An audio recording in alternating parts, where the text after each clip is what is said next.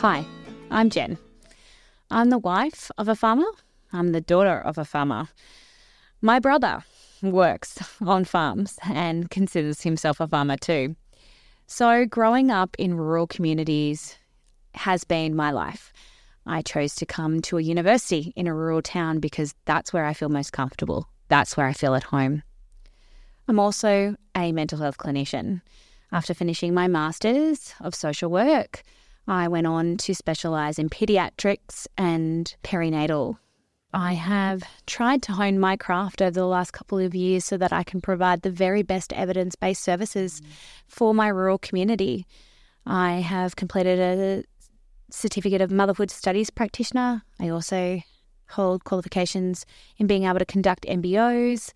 I have studied NDC, and I also love to use play therapy. So why? Why establish Her Herd? Why go about doing something that feels really quite self-fulfilling in recording rural women's stories about birth trauma, pregnancy, fertility and loss? Why go down this path? I started asking the question when I suffered some miscarriages myself around the service gaps that I saw.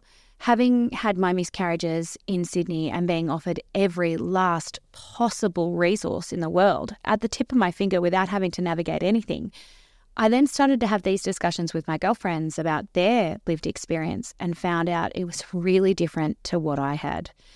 Then in practice, I was starting to see an increase in perinatal anxiety because they had missed that primary point following a miscarriage at emergency departments. We know rural women will mostly present at an emergency department with a miscarriage. And so therefore, we were asking the question about how they were being linked in after these types of primary health issues into allied health issues and how we could help people earlier to make for better outcomes.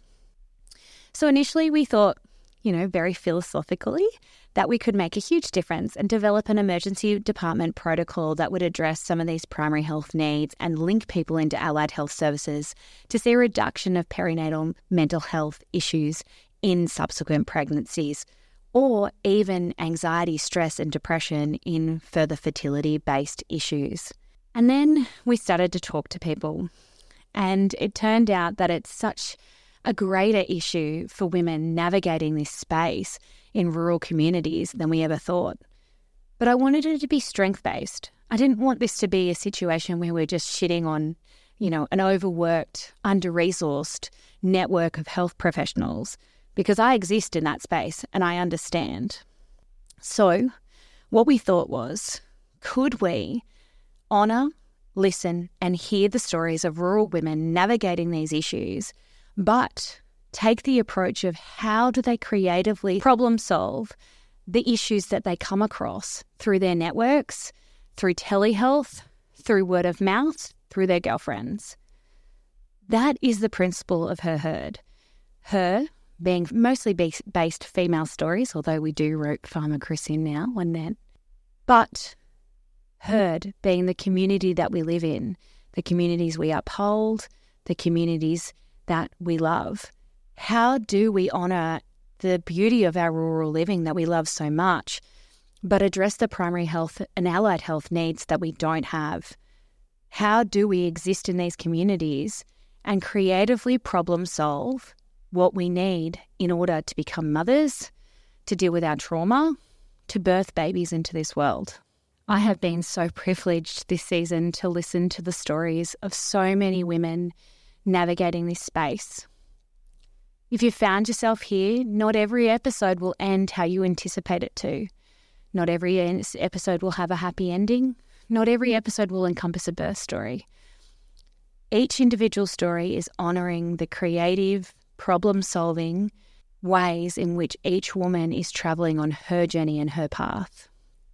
Some will resonate, some will land, some will make you cry. I know Anna and I have both cried with most of the women that have come in here, mostly because it's the first time that we think people are really honouring this space for rural mums. So come, listen, share, enjoy, take what you need. We hope that this is a chance for us to give a voice to our female rural community that we love.